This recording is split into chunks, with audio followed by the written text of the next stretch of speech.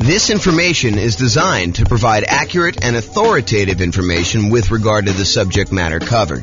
It is offered with the understanding that the presenters are not engaged in rendering legal, accounting, or other professional services.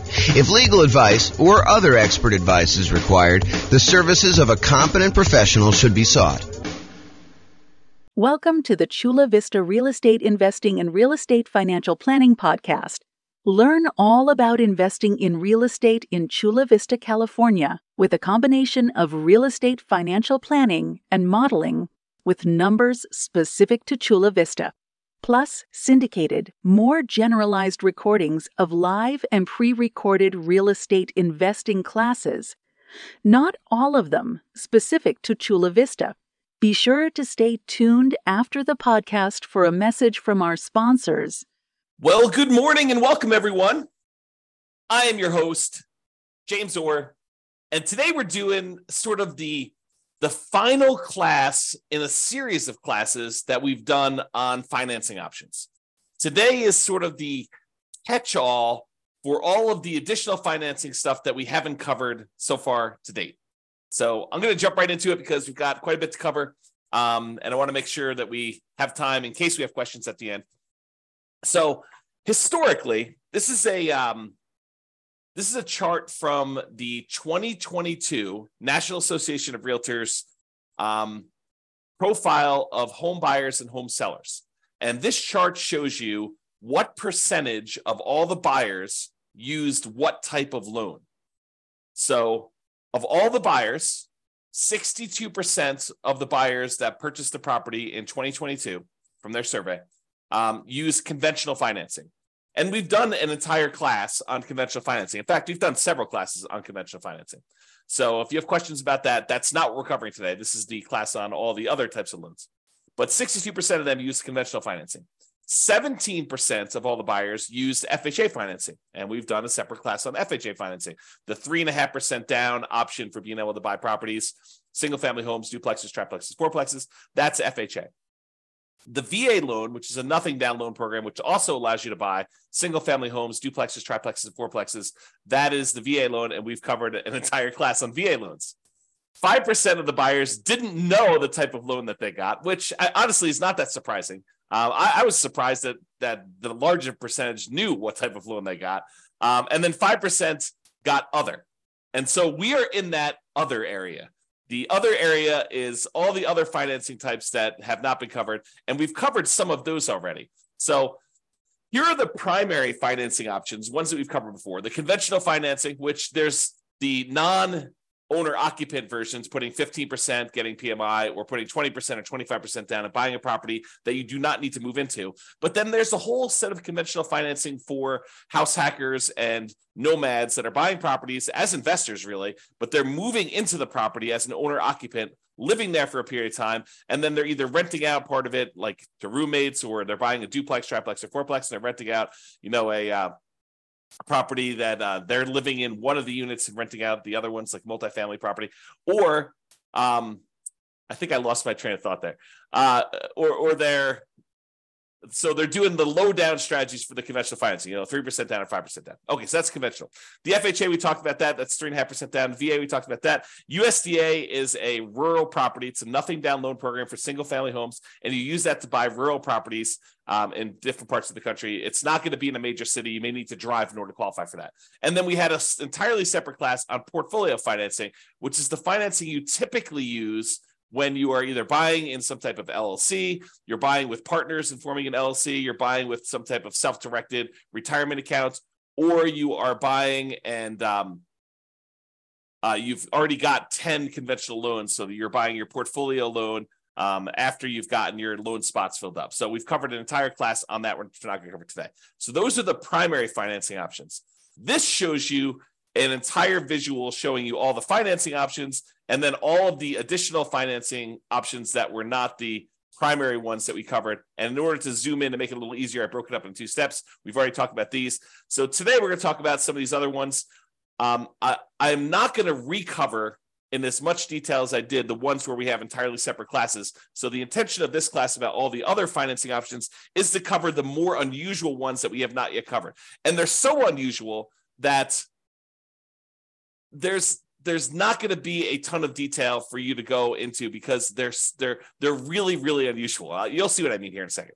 So creative financing, we've done an entire series of classes on that. That's all the owner financing stuff, wrap financing, buying properties subject to the existing mortgage, doing any type of loan assumption on really low interest rate mortgages there, lease option, lease purchase, the whole rent to own family, any agreement for deed, bond for deed, contract for deed, anything like that. That's all part of the creative financing family. And we've covered that in a separate class. I will very briefly run through those, but honestly, go watch the full, I don't know if it's I think it's a 2-hour class we did on just creative financing by itself, if you were interested in that. Then we've got private money, which we covered when we did the private money and hard money class. The difference in my mind between private money and hard money is private money is someone who is not usually in the business of making a real estate loan. Someone like grandma or grandpa or Uncle Larry or Uncle Bob, the people that they know you, they like you, they trust you. They may have some money invested in something else like CDs, and they're looking to get a good return on their money. And you are a real estate investor and you're looking to borrow money in order to go buy a property, but they are not typically in the business of loaning money on real estate loans. That's private money in my mind. Hard money is someone who is in the business of loaning money, and they're going to make you a loan in order to buy real estate, something like a hard money lender who is advertising and seeking out investments like this. So we talked about that in detail. I even shared with you my private money presentation of like how to go raise private money if you're going to go do that. And hard money, you don't need to go raise private. You don't need to raise hard money. They are already doing that. That is their job, is that they're providing these hard money loans. And we've covered those in a separate class. So I'm not going to deal with a ton of detail on that today either. One thing that we haven't covered super recently, but I have an entire class on as well, is the home equity lines of credit. So using your HELOC, home equity line of credit, in order to borrow money in order to acquire additional properties or buy them outright. So for example, you own your own home, your primary residence free and clear, and you want to go buy a rental property. One could, if they were so inclined, actually do a HELOC on their primary residence, use all the money from that in order to buy the investment property free and clear. So basically, they're transferring a loan, they're putting a HELOC on their primary, and they're using that to buy the property outright. Or they could use that as a down payment in order to buy another property as well. So you don't need the whole amount of money, but you could use it and still be leveraged on the invested property. So we'll talk about HELOCs a little bit, although I do have a separate class on that as well. I do not have a separate class on life insurance, so we'll talk about that today. I do not have a separate class on buying properties cash, although I take that back, because yesterday I did a class on how much faster it was, in some cases, for you to actually pay cash for property. And I know that blows people's minds because it blew my mind yesterday when we went over the class. But basically, we showed that in some markets, it actually is faster for you to take all the extra time, that significant amount of extra time in order to buy a property, all cash, instead of buying properties with 5% down as a nomad and doing that strategy. So that was super interesting, I think, to see how significant that was in certain markets.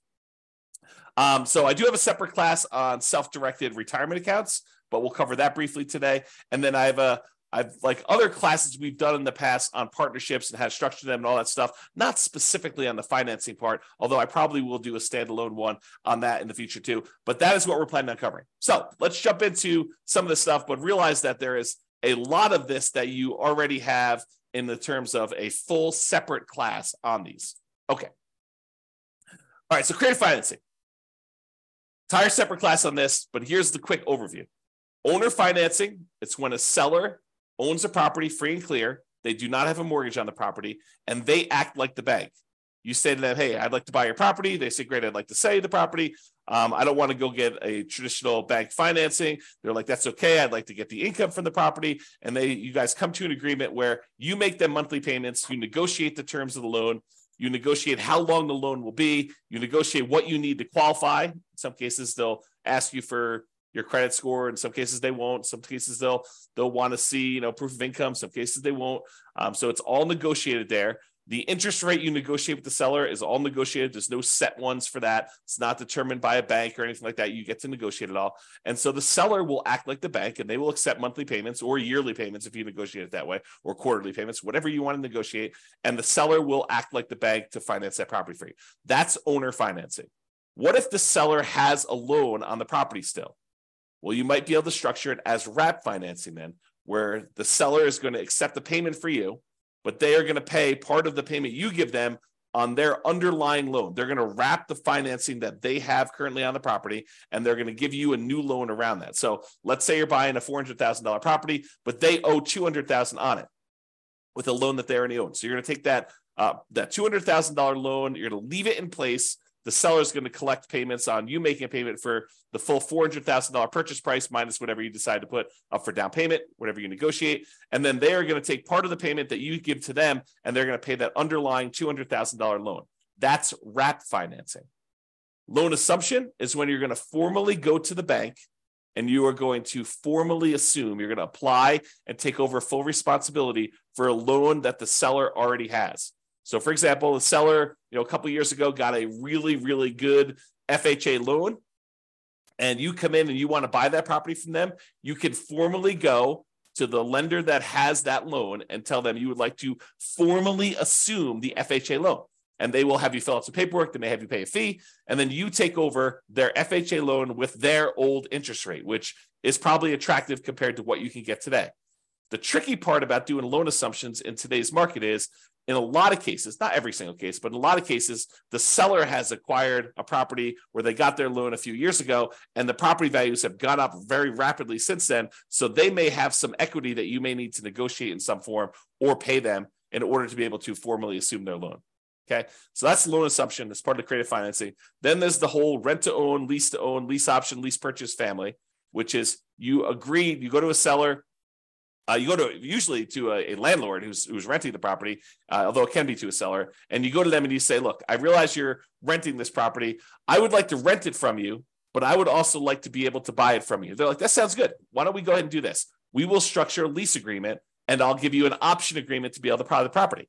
And so now you have a lease agreement in place with also, in addition, an option agreement in order to be able to buy the property for a certain price at a certain date in the future with certain terms. And so basically you structure this. That's a lease with an option. Or you guys can come to an agreement, have the attorney say to you, hey, look, why don't we do this as a lease purchase? We'll have a lease agreement in place, and we'll have a purchase contract that's good for a year or 2 years or whatever it is. And so now you have a lease with a purchase contract, which is a lease purchase. So that's the whole rent to own, lease option, lease purchase family, if you want to structure it that way. Then there's the whole agreement for deed, bond for deed, contract for deed, installment line contract. You could think of this almost like your car financing, where you don't technically own your car until you've made all the payments as agreed. That's this version for house. You have an agreement with the seller that says if you make payments over a certain agreed upon period of time and you pay off the full amount of the property, at the end of it, they will then give you a deed for the property. It's different from owner financing. That owner financing, you have a deed that you get immediately, but then there's usually either a mortgage or deed of trust that says if you don't pay, then the deed can be pulled back. You can have a foreclosure and the deed can be pulled back to the seller. So with an agreement for deed, the seller holds the deed until the very end. So some type of either installment land contract, agreement for deed, bond for deed, contract for deed. And then the last one is subject to. So the seller has a loan on the property and they agree to deed you ownership of the property, and you agree to start making payments on their underlying loan. That's subject to. Okay. So that's the whole creative financing family. Go watch the 2-hour version of that class for a lot more detail on that. But that is one of the other financing options that we have not talked about. Well, I guess we've talked about it in a separate class. All right. Let's now talk about some private financing. And again, we have an entirely separate class on private financing and owner financing where I give you some of my private financing. I think I give you my private financing report that I would use when I'm sitting down talking to somebody who is maybe interested in loaning money. You can look through that. Do not copy mine, please.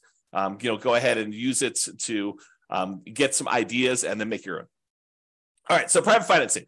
We don't usually use private financing for nomads or house hackers. This is usually, like investment properties that you're not moving into, although you could, I guess, in some really rare cases, get grandma to loan you money in order to do a nomad property, but it's highly unusual. Most cases, we're actually using some type of conventional long-term financing on those.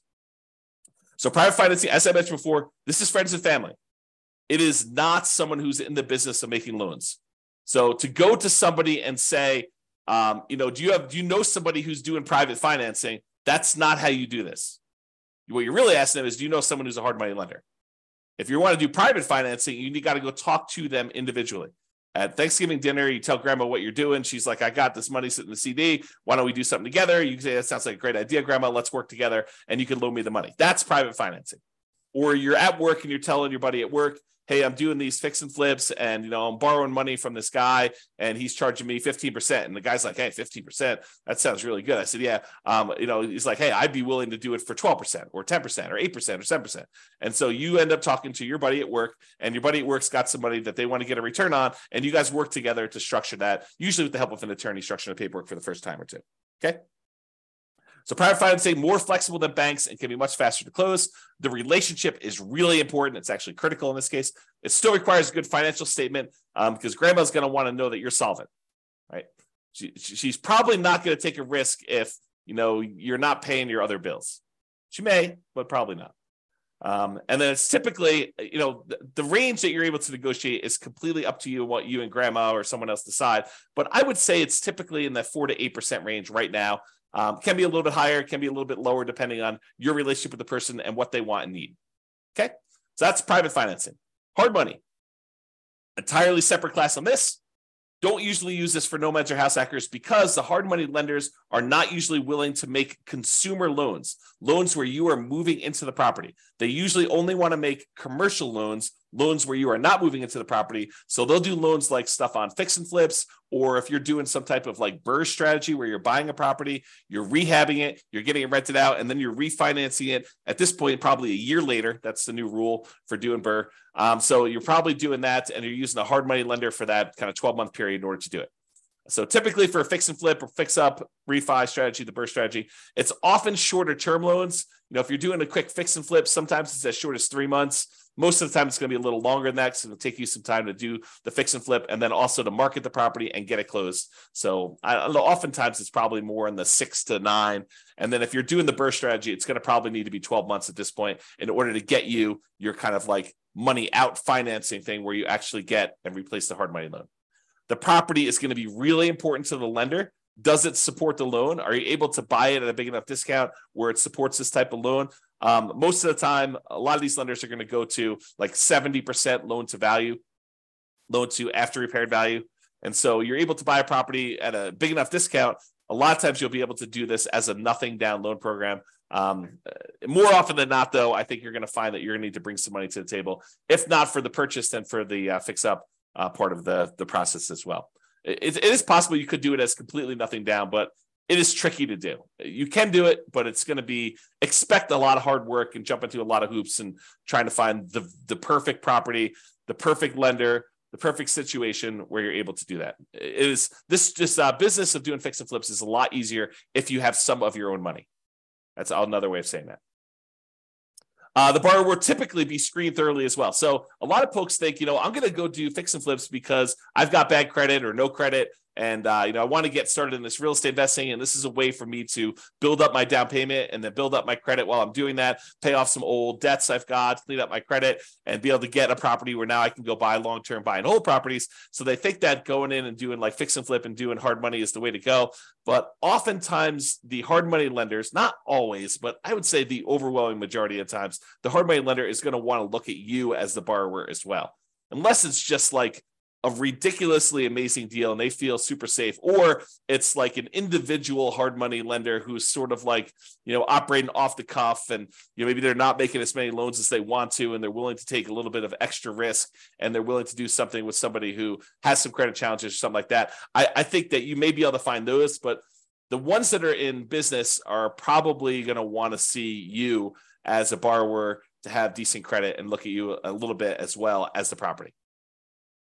So the hard money rates tend to be in that 10 to 15%, sometimes a little bit higher, sometimes a little bit lower, and usually paying 1 to 5 points. A point is a percent of the original loan amount that you're getting. And so they may charge you, 2 points and 15% or something like that in order to do it, which means you're going to pay 2% of the initial loan as a fee in order to get the loan. And then you're going to pay 15% per year interest on that. So if you only hold it a half year, you're only paying half of that. But if you fold it the full year, you're paying 15% of the original balance.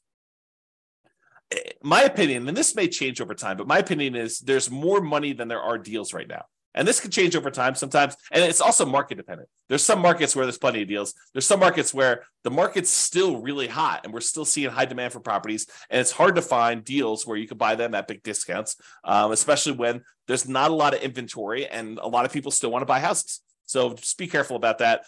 It can change over time too. So realize that just because it is one way now doesn't mean 6 months from now or 2 years from now or 5 years from now or 10 years from now, that doesn't change. And hard money can be used in conjunction with other financing. So sometimes we'll go and want to do owner financing with a seller, and we'll go and we'll use a really small hard money first mortgage in first position, where we're borrowing, $60,000 to go buy a $500,000 property. We're giving $50,000 of that to the seller in order to get the owner financing. Then the seller is carrying back a note for $450,000 on a $500,000 purchase. You're giving them $50,000 of the $60,000 you borrow, and you're taking $10,000 in order to do repairs and for some holding costs or whatever else you're doing there. So that's an example where you could use hard money in conjunction with another strategy, for example, that owner financing deal. All right, so that's hard money. Lines of credit, entirely separate class on lines of credit as well. Usually it's using equity you have in your existing properties up to a certain loan-to-value limit. The loan-to-value limit does change a little bit depending on whether you're doing owner-occupant properties, like your property that you're living in, or you're doing investment properties. I would say it's more common to have these on owner-occupant properties you live in, than to do them on investment properties, although you can find banks occasionally who are willing to do these on investment properties. They tend to be more variable rate loans, although you could probably find some exceptions to that. And they have different maximum interest rates if you're doing that, and also maximum loan to values. This is the idea behind this is you could tap into equity in another property to finance a new property. The thing you need to be careful of when you're thinking about lines of credit is that make sure that the money you're pulling out of the HELOC, that the new property you're buying supports the payment on that as well. Otherwise, you've got this payment on your HELOC, and you may have used that money as a down payment, as an example, and then the property needs to support and get a big enough return, and it's going to be like what you would look at normally as your cash on cash return on investment, because normally it's thinking you're using that down payment, you've got that as money out there. So now your cash on cash return on investment needs to be enough to pay the payments on that HELOC that you got. And depending on what market you're in and what interest rates are in the property you're buying, that sometimes is hard to do. In some markets, it's easy to do, but in some markets, it's really difficult to do. So another little warning about HELOCs is, in some cases, these HELOCs can be closed early in times of tight lending periods. So if we see some type of financial crisis, it's not unheard of to have the bank call you up and tell you, hey, look, we're closing down your line of credit.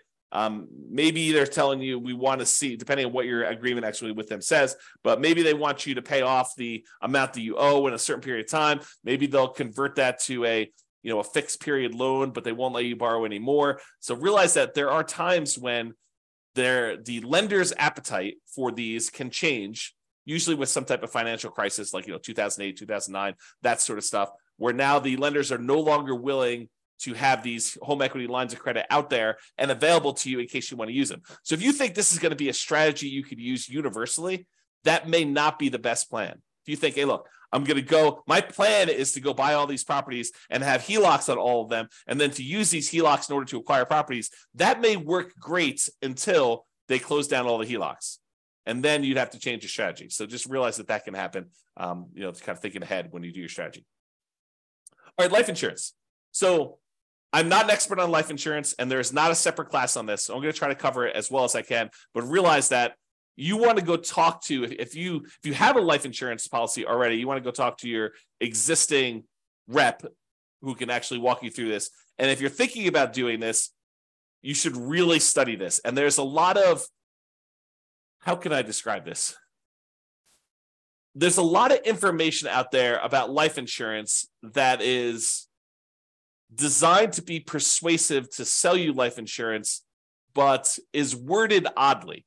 So there's a period of time a few years ago now, probably 3 or 4 years ago, where me and a couple friends were really digging into this life insurance idea. Like they talk about like the infinite banking stuff and everything like that. So there's a period of time where I was doing a ton of reading and a ton of study this. And one of the things I came away with is the way that some people were wording their description of life insurance and how it gets used, while it was technically correct, it was, in my opinion, misleading. It was worded in such a way that you could interpret it in a true way, but you could also say, that's not exactly what's going on there. So just be real, like eyes wide open if you're going to go do life insurance. Not that it's a bad thing, but realize that if it seems too good to be true, it probably is too good to be true. I guess is another way of describing what I'm talking about here. Okay, so the idea behind life insurance, though, is you could pay a company, a third-party life insurance company, and you could pay them a certain amount of money. And this is like term life insurance. I'll give you the really brief thing. So you pay a certain amount of money, and for a certain period of time, like the next year or 5 years or whatever it is, if you happen to die during that period of time, then the life insurance company will pay out. So, for example, maybe you pay in, I don't know what the numbers are, but let's say you pay in $1,000 a year for the next 5 years. And if you die at any point during the next 5 years, they will pay out, $1 million. I don't know if those are the exact numbers, but the idea is you pay in a certain amount of money and they pay you out a certain amount of money if you happen to die during that period. And there are usually some exceptions, like, if you die in within the first 3 months of the policy and it was, by your own doing or something like that, then they may not pay out. So there's usually some type of carve out for this type of stuff. So for life insurance. So that's sort of term insurance, and you don't have any residual balance. It's not like you pay the $1,000 in, and you've got an account with them that's accumulating or accruing or whatever it is like there. You pay them a certain amount of money, and you get the life insurance benefit from that. But there are all sorts of variations, and they go by a whole bunch of different names. There's a wide range of all this stuff. But basically, you can choose to pay in a larger amount to the life insurance company, and they will then invest that money and they will earn a return, and then they will have your balance with them actually grow. And so part of the money is going to pay a life insurance premium so that if you do die, there is a big payout.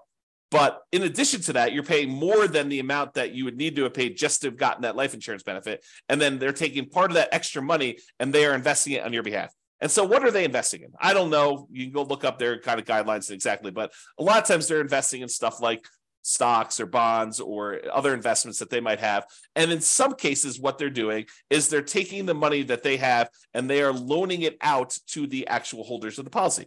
So for the example, so over the last 10 years, let's say you've been putting money in this life insurance kind of policy that you've got there. And over that time period, you've grown a balance with them where you have $100,000 sort of like accrued with them internally in your account.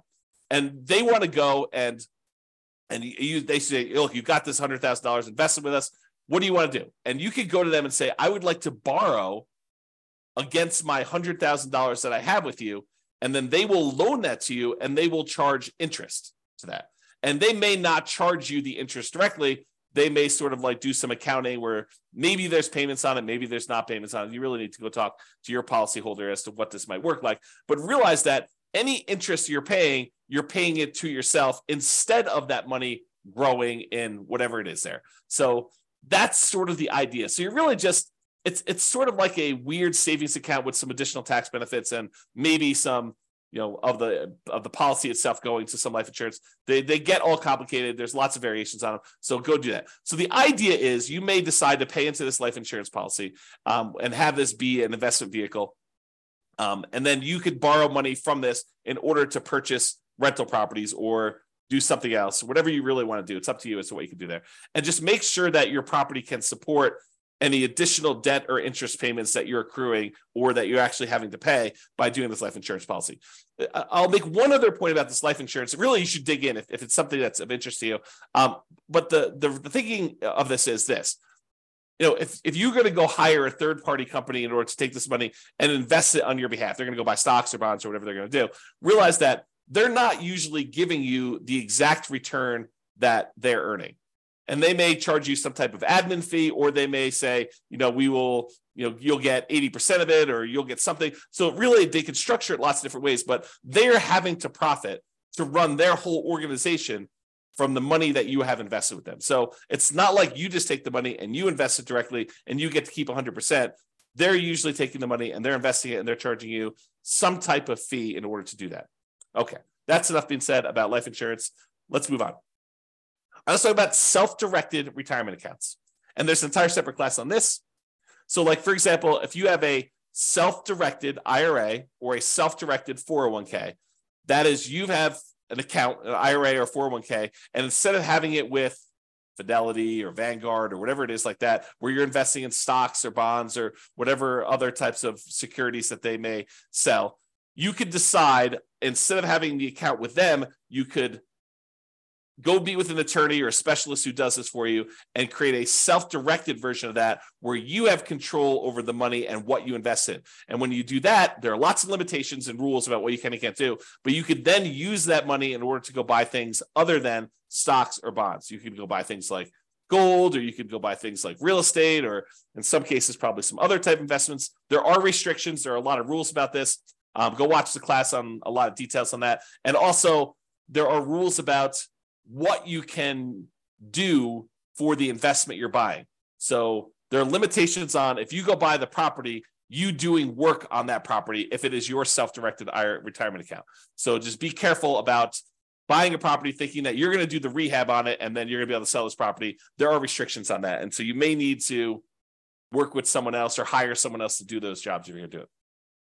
Now, if you go use the self-directed retirement account and you want to use it as a down payment to get a loan in order to do a purchase of property, most lenders are going to insist on doing a non-recourse loan because they can't go after your IRA or your 401k, your self-directed stuff. If you're getting a mortgage with the property owned by a self-directed retirement account. So if you think, I'm going to take this money and I'm going to go get a rental property, you're not going to probably be able to put 20% down. If you're going to get a non-recourse loan, usually as a portfolio loan with a portfolio lender, they're usually going to require at least 35% down as a non-recourse loan. And because they're using some type of, debt service coverage ratio in order to make sure that the property is going to be supporting itself, they may require more than 35% down. And it's been my experience with clients that have used these before is that sometimes you don't find this out until really late in the game, like a week before closing, when you've done a lot of stuff and you don't want to drop out of the contract. Then they tell you,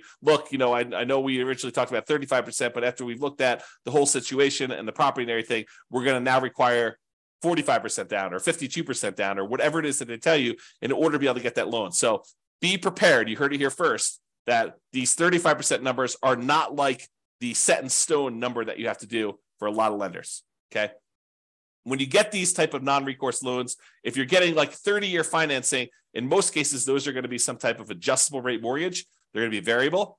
And if you do a 15-year amortization, in some cases, you may be able to find ones where they have fixed rate financing on those. But the problem with 15% or 15-year fixed rate financing is a lot of times the payment on those is so much larger that your cash flow is going to be really ugly. It's going to have negative cash flow in a lot of cases when you do this. Now, there's sort of like this weird, I don't know if it's a trick, but some lenders consider you funding an LLC from your self-directed IRA or self-directed 401k as different than the self-directed IRA or self-directed 401k being the owner of the property and investing directly. So, for example, you have a buddy who also is interested in investing in rental property. You guys decide to form an LLC together. And you guys get together and your self-directed IRA is going to be the one that wants to fund the deal. So the self-directed IRA takes let's call it a 50% ownership interest, could be whatever you decide, but it takes half ownership interest in the property in exchange for providing, in this case, let's call it 20% down. And then your partner, your other investor buddy, is going to be the operating person in the agreement. They're going to go find the property. They're going to do all the work on the property. They're going to manage the property. They're going to do all that in exchange for their half of the deal. You guys are going to go out and buy a property. And for some reason, a lot of these portfolio lenders, when you're going to go form an LLC that has the self-directed IRA just being the funding partner in the LLC, they see that as different than your IRA owning the property directly. And there's probably some good reasons why, right?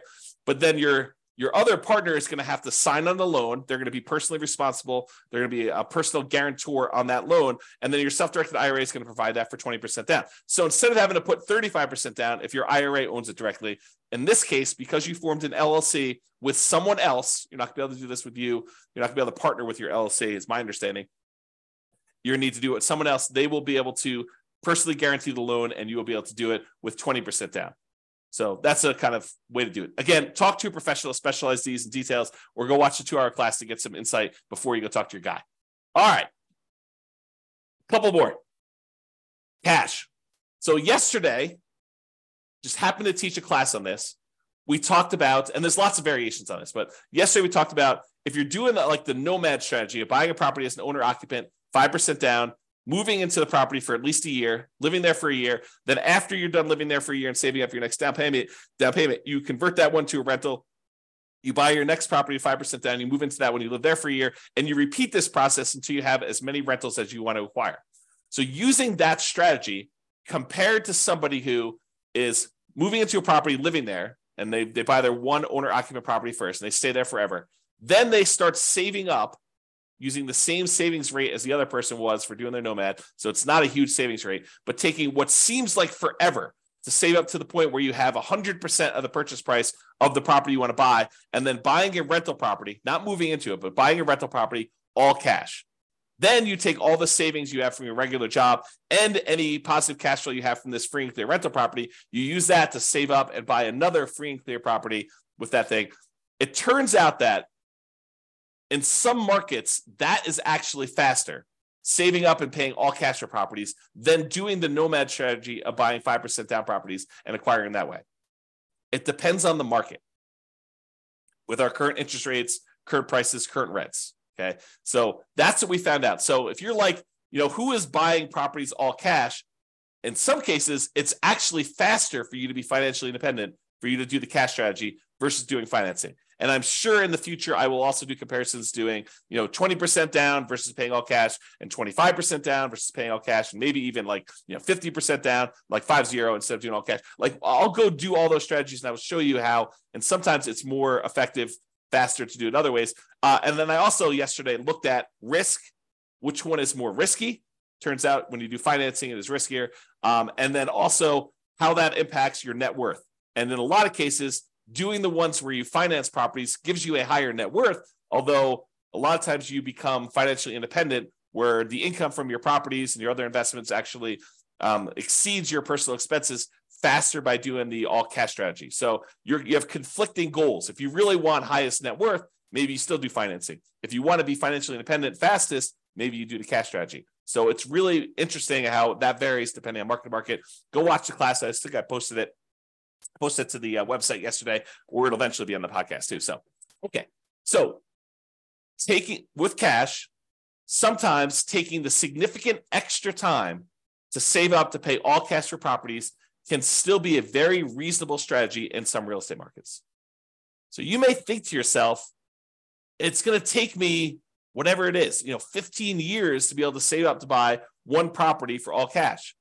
But once you get there, maybe that is a third of the amount you need in order to be financially independent. And then you could buy your next property a lot faster because the savings you have from your job and all the cash flow you've got from that free and clear property mean that you could buy your next property in a third of the time or half of the time or whatever it is. And then when you've got two free and clear properties, the amount of time it takes to buy your third property is like almost zero, right? Because you've got all this money, not zero, but it gets really, really fast as you get more and more of these versus buying a property where you have very little cash flow and then you buy another property that has very little cash flow. You still have very little cash flow, even though you have two properties. Okay. And as an aside, there are versions of this strategy where you buy a whole bunch of these relatively small cash flowing properties, more than you need. Like let's say you buy 10 and then you let the equity in the properties grow up so that you can then sell off half of them or a third of them and pay off the remaining ones to get to the point where it's free and clear. And that may be the fastest strategy of all. We have to go look at that and model that and see. And I've done some modeling on it and you can go look on the website to see it. So if you want to see some of these variations, how they compare, you can go to the realestateFinancialPlanner.com/model and look up a lot of these modelings for like 305 US cities. Okay, so that's cash. Partners. Now that we've covered like all the conventional primary strategies, conventional FHA, VA, USDA, portfolio loans, we've covered all the creative stuff, covered the private money, hard money, portfolio loans, HELOCs. Like we covered all these different things. Now it's time to talk about partners because partners is really you relying on someone else to use one of these other strategies. Right? I mean, they're going to get the money from somewhere. Either they've got cash or they're going to go get a private money loan or they're going to go get a hard money loan or they're going to get a portfolio loan or they're going to use a HELOC on their own property or they're going to use their life insurance or their self-directed retirement account or whatever. And so the idea is that partners is really just meaning you're not the one getting the loan. You may go find the deal. You may decide you're going to be the one managing the deal. You're going to go do all the work and the heavy lifting, and your partner's going to come in and they're going to use their HELOC or their life insurance, or they've got a private money grandma who's going to loan them the money, or, they're going to go qualify for the hard money loan, or they're going to, or maybe you're the one that's coming in as a partner and you're doing creative financing deals and you need someone to come in with some cash. Like, there's all sorts of variations on this, but realize that it's really all the stuff we've already covered. It's not something new. Okay. And just be careful if you do partners. If you sign on the loan with your partner, this typically does count as a loan spot for everyone that signs. So if you go decide, hey, look, we're going to do this partnership, and the partner's the one primarily qualifying, and the lender, for whatever reason, says, hey, why don't you go sign on the loan as well? That does count as a loan spot for you. So if you're concerned about hitting your 10 loan spots before you have to go to portfolio financing, you want to be sure that you're not going to be one of the ones signing for that loan. And it may mean that you need to structure it slightly differently. So talk to your attorney and your lender to make sure that you got that structured right. Okay? So in conclusion, you're much more likely, as I showed you at the very beginning, to utilize one of the primary financing options when buying rentals. So it's conventional financing, FHA, VA, USDA, and then other. And the other was like 5%, if I remember correctly. So 5% now, we've talked about all these other options you've got, from creative financing, private money, hard money, portfolio loans, all these other things that we've got here. Those just are that 5%. So there's a really small chance that you're going to need to use these at all. And then if you do decide to use them, this is kind of the information you've got there. So, however, there are some more unusual, less frequently used options that we've talked about that you might want to consider, as there are more unusual situations. All right. That's all I got. Any questions from the folks that are on live? Otherwise, we're going to call it here. Hope you enjoyed the kind of series on financing. Go dig into the other classes if you want details on those. Any final questions?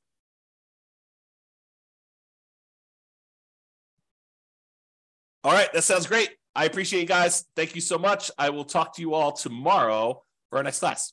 Bye-bye for now. With home prices up, mortgage interest rates up, and rents up, but not quite enough to counteract the higher prices and interest rates, cash flow on rental properties in Chula Vista is harder than ever.